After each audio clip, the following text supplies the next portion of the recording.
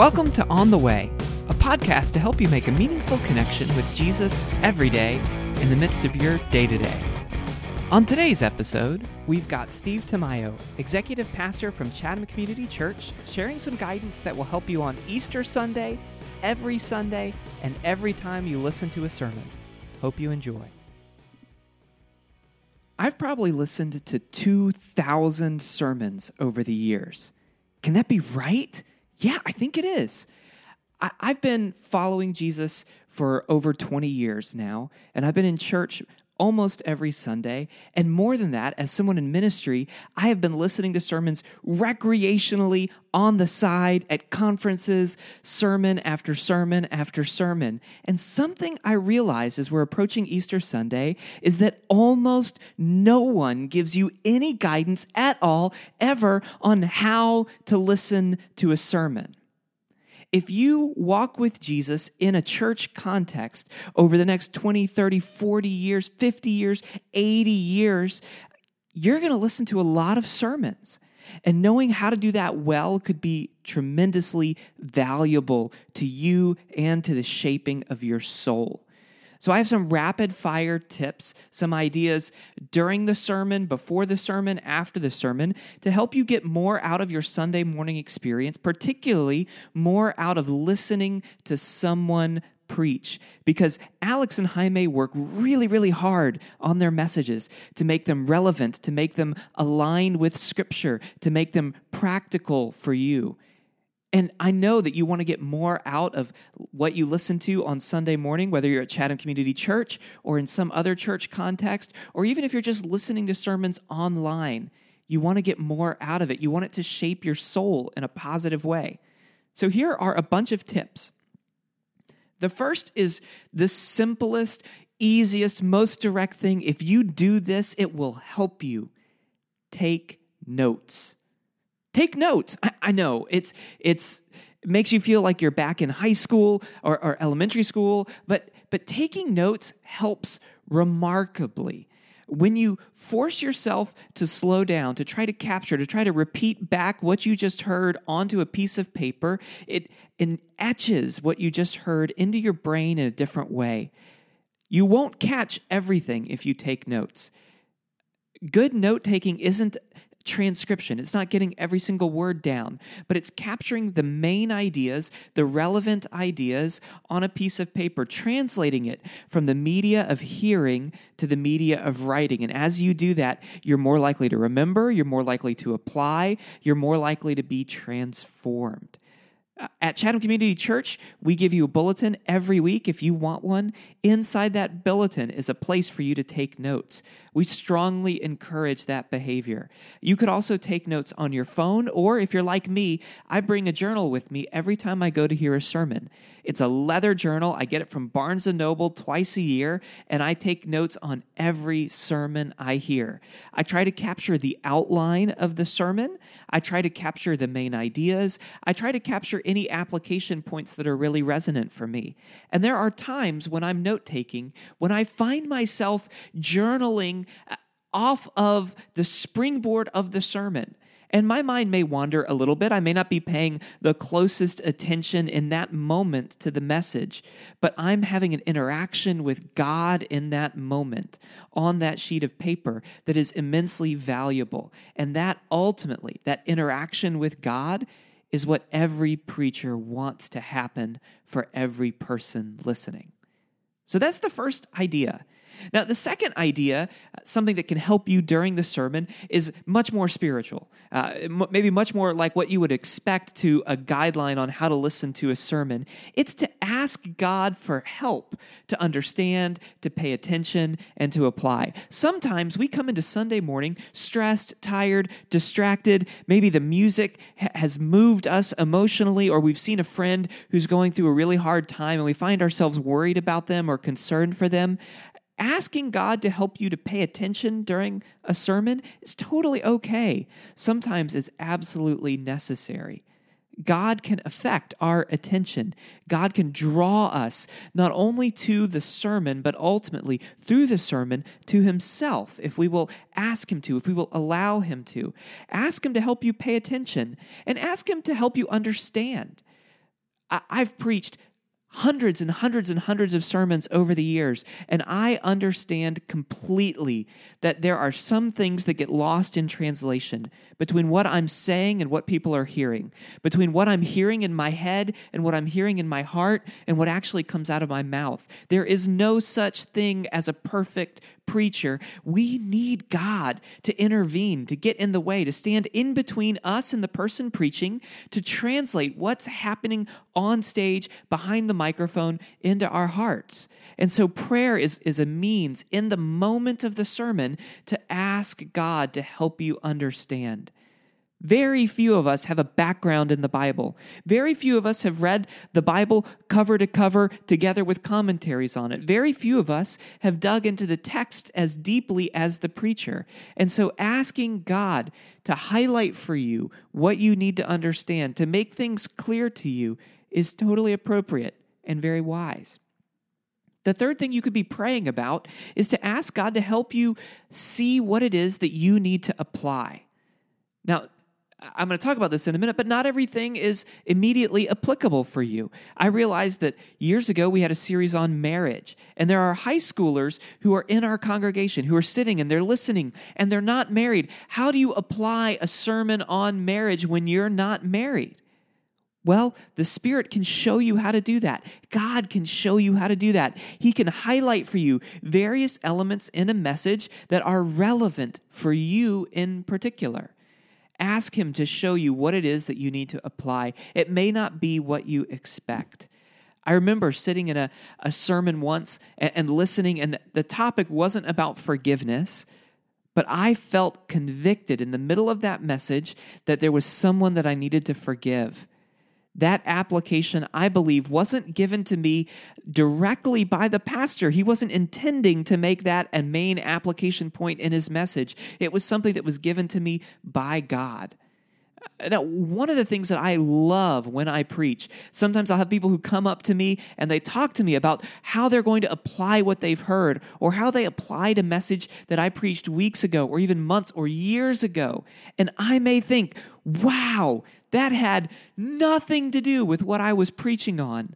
But God used that time of sitting, listening to Scripture by the power of His Spirit to bring an application. Sometimes in prayer, we open our hearts up to an application that we might be resistant to. On Easter Sunday, I know Alex and Jaime are going to invite people to commit to be followers of Jesus. Some of us haven't done that before. Some of us have never taken that step, and it may be difficult for us to do that. We might feel like, I don't see myself that way. I don't want to become one of those types of people. But asking God to make us open to application sometimes will lead us into spaces that are new, that are foreign, that are scary, that are terrifying, that are good for us and can transform the world. During the sermon, a third idea. Take notes, sure. Pray, ask God to help you in the midst of it. Wonderful. The third thing is to make a commitment to yourself that you're going to have an open mind, an open heart, and open hands. An open mind means I don't know that I'm going to agree with everything that I hear in every sermon, and that's okay. I'm going to have an open mind. I'm going to allow myself to be exposed to things that I've never heard before, that I've never thought before, that I might not agree with. I'm going to let the things that are not helpful, that might be offensive, that might be confusing, I'm going to let them rest on the side, and I'm going to focus on what I can focus on. I'm going to have an open mind in every message. There is something in every message, no matter how terrible the preacher is. And I'm going to confess, I have preached some terrible messages over the years. I've preached some remarkable messages. I've preached some messages where I'm like, wow, God, you're totally going to use that. But I know there have been times where I've fallen short. But God can use even that.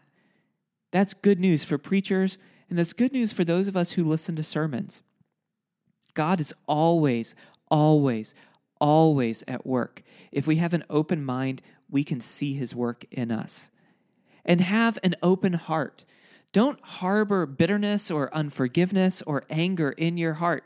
When you're sitting there trying to listen to a sermon, If what's inside your heart is rough, if what's inside your heart is full of pain, if what's inside your heart is full of anger or rage or bitterness or unforgiveness, it's going to be hard for you to have room for the Spirit to fill you, to have room for the good things of God to be stored deep down inside you. During the sermon, do the work to have an open heart. Be open-hearted. Be generous with your heart. Be willing to feel. Sometimes that's the hardest thing, to open yourself up to emotion in the midst of a sermon. And sometimes that's what God uses to change us. I was reading in Acts recently when a group of people who had just put Jesus to death, part of the Good Friday Easter story, they had just put Jesus to death, are listening to a sermon that's being preached by one of Jesus's most stubborn and hard-headed followers, the guy who had betrayed Jesus 3 times on Good Friday, Peter. These people had crucified Jesus, and now they're listening to a sermon about him. And the scriptures tell us that they were cut to the heart, and they called out, "What should I do? What should we do?" Their open-heartedness led them to a place where they were willing to experience transformation. And ultimately, that's what good preaching is all about. It's about an encounter with God that produces transformation in us and in the world. Now, the third thing on this third point, these are lots of points and subpoints. Open mind, open heart, but also think about open hands. Who is it that God wants you to love as a result of this sermon? What is it that God wants you to do as a result of this sermon? Where is it that God wants you to go as a result of this sermon? Every sermon has an element of what you need to know. There's also an element of what you need to do. When we write sermons, when we craft and create them and labor over them, we're dreaming, hoping, and praying that God would empower you and enable you to do something with what you've heard.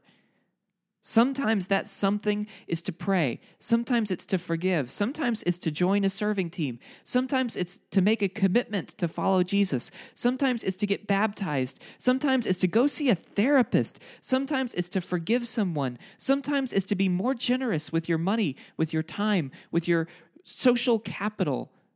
But have an open hand. Open mind, open heart, open hands. These are so powerful. Before I transition into what you can do to prepare yourself to listen to a sermon beforehand in the days leading up to a sermon, I want to give you one more idea. And this isn't something for you to do, it's just something for you to know. Hey, it's not all for you. Do you know that? When we listen to a sermon, we're sitting in a bigger community, a community full of diverse people with diverse backgrounds, diverse perspectives, and diverse needs. One of the things I love about Chatham Community Church is how we are committed to reaching Chatham County in all of its ethnic, economic, educational diversity. People come from different political backgrounds. People have different church backgrounds. And when someone gets up and preaches, there may be some things that are not for you. You may already know some of the stuff that is said on a Sunday morning. You may have already heard it. You may have already put it into practice and applied it. And yet you are part of a community. As one of the hobbits said to the Ents, you're part of this world. And because you're part of a bigger community, not everything is going to be for you. That's okay. When you hear something and you say, with conviction from the Spirit, this is not for me, it's totally appropriate to ask God to bless the people around you, to ask God to apply it to the person who it is for. But I want to caution you with this. Although not everything is for you, there is always going to be something for you. And it may not be what you expect. It may be something that you would initially reject. Take everything that is handed your direction in a sermon and evaluate whether it's for you or not. Be open to the possibility that God may want you to revisit old territory, to move up the spiral back to a familiar place but at a higher plane. He may want you to hear a story again. In my quiet times, I've been reading Acts. I mentioned earlier that I was reading Peter's Pentecostal sermon. I also, yesterday, was reading Stephen's sermon. the sermon that got him killed. In that sermon, he repeats for his hearers the entire history of the Jewish people up to that point. He tells the story of Abraham. He tells the story of Moses. He tells the story of David and the prophets. He's repeating something that they already know, but he's giving it new context. He's bringing them back to their ancient history and their familiar narrative in a new way because now Jesus is risen from the dead, and everything that they knew before takes on new meaning in this new light. If they had discarded what Stephen said because it was familiar, they would have missed the preaching about Jesus. And as it was, they rejected what Stephen had to say, rejected him as a prophet, and rejected Jesus. It is only in his mercy that they got chance after chance after chance to repent, to turn around, to stop kicking against the goads. One of the people who heard Stephen's sermon was a man named Saul. He went on to persecute the Christians, to have them arrested, to have them killed.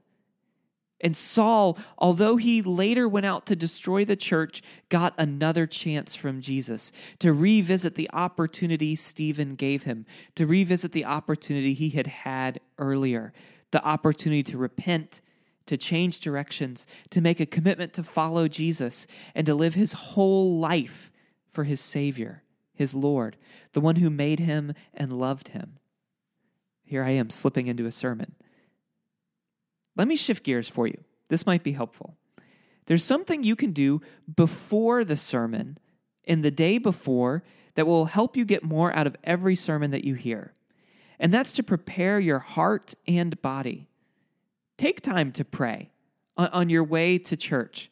Take time to pray over your cup of coffee. Take time to pray when you wake up first thing before you start to interact with the kids or the dog or even to make that first cup of coffee. Ask God to give you a fresh sensitivity to Him.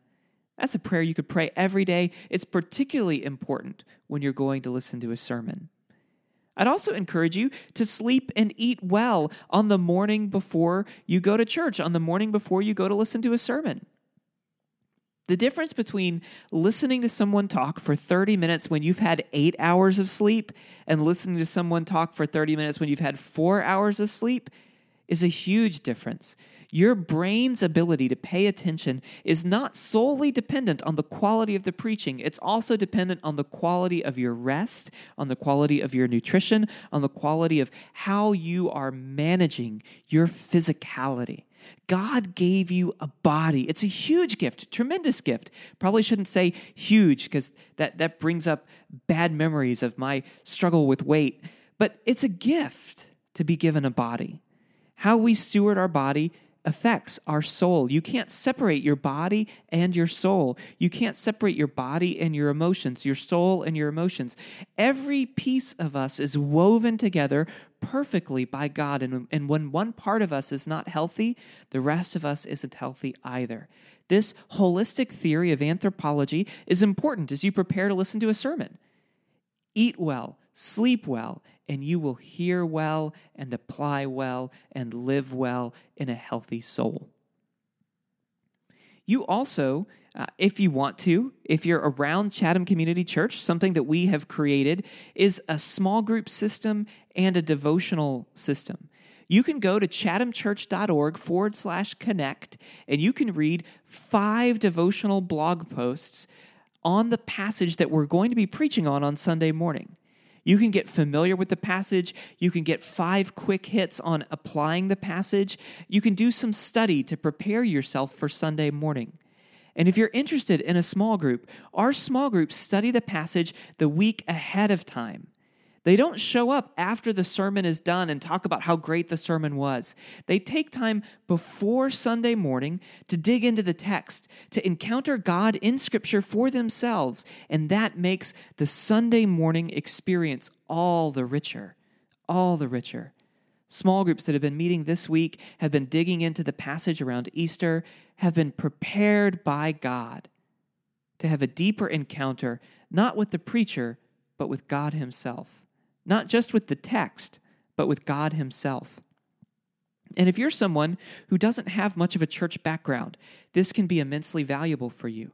It's a way to get up to speed. It's a way to get the Cliff Notes version so that when you hear the sermon, you're in the loop. I remember years ago having the experience of going to a play, looking at the bulletin that they gave me, looking at the outline and who the actors were and what their names were, gave me the ability to follow along. I could understand the music in the musical better because I knew the general story. The gift of the Connect Devotional, the gift of the small group system, if you're in Chatham Community Church, can really help you. If you go to a different church, one thing you could do is ask. Just ask, hey, what are we preaching on next week? What passages are we going to be looking at next week? And then you can read those and reflect on those on your own. This is tremendously helpful. During, before, and after. What do you do after a sermon to maximize what you get out of the sermon? Well, I would encourage you to apply anything that you feel like God is asking you to apply. If you took notes, you can review your notes. That's a great Sunday afternoon activity. I remember being in graduate school and listening to these incredible sermons at St. Ebbe's Anglican Church in Oxford. And I remember going to Borders. It was like Barnes & Noble, which is kind of like Starbucks, but with books. I remember going to Borders just off of the high street in Oxford and sitting down with my journal and reviewing my notes from the sermon. It was such a rich time for me to re-engage the text and to apply, to make concrete decisions as to what I wanted to do with what had been entrusted to me. I'd also encourage you to share what you're learning. Share what you're doing. Have friends, have family, have someone that you talk to. Post it on Facebook.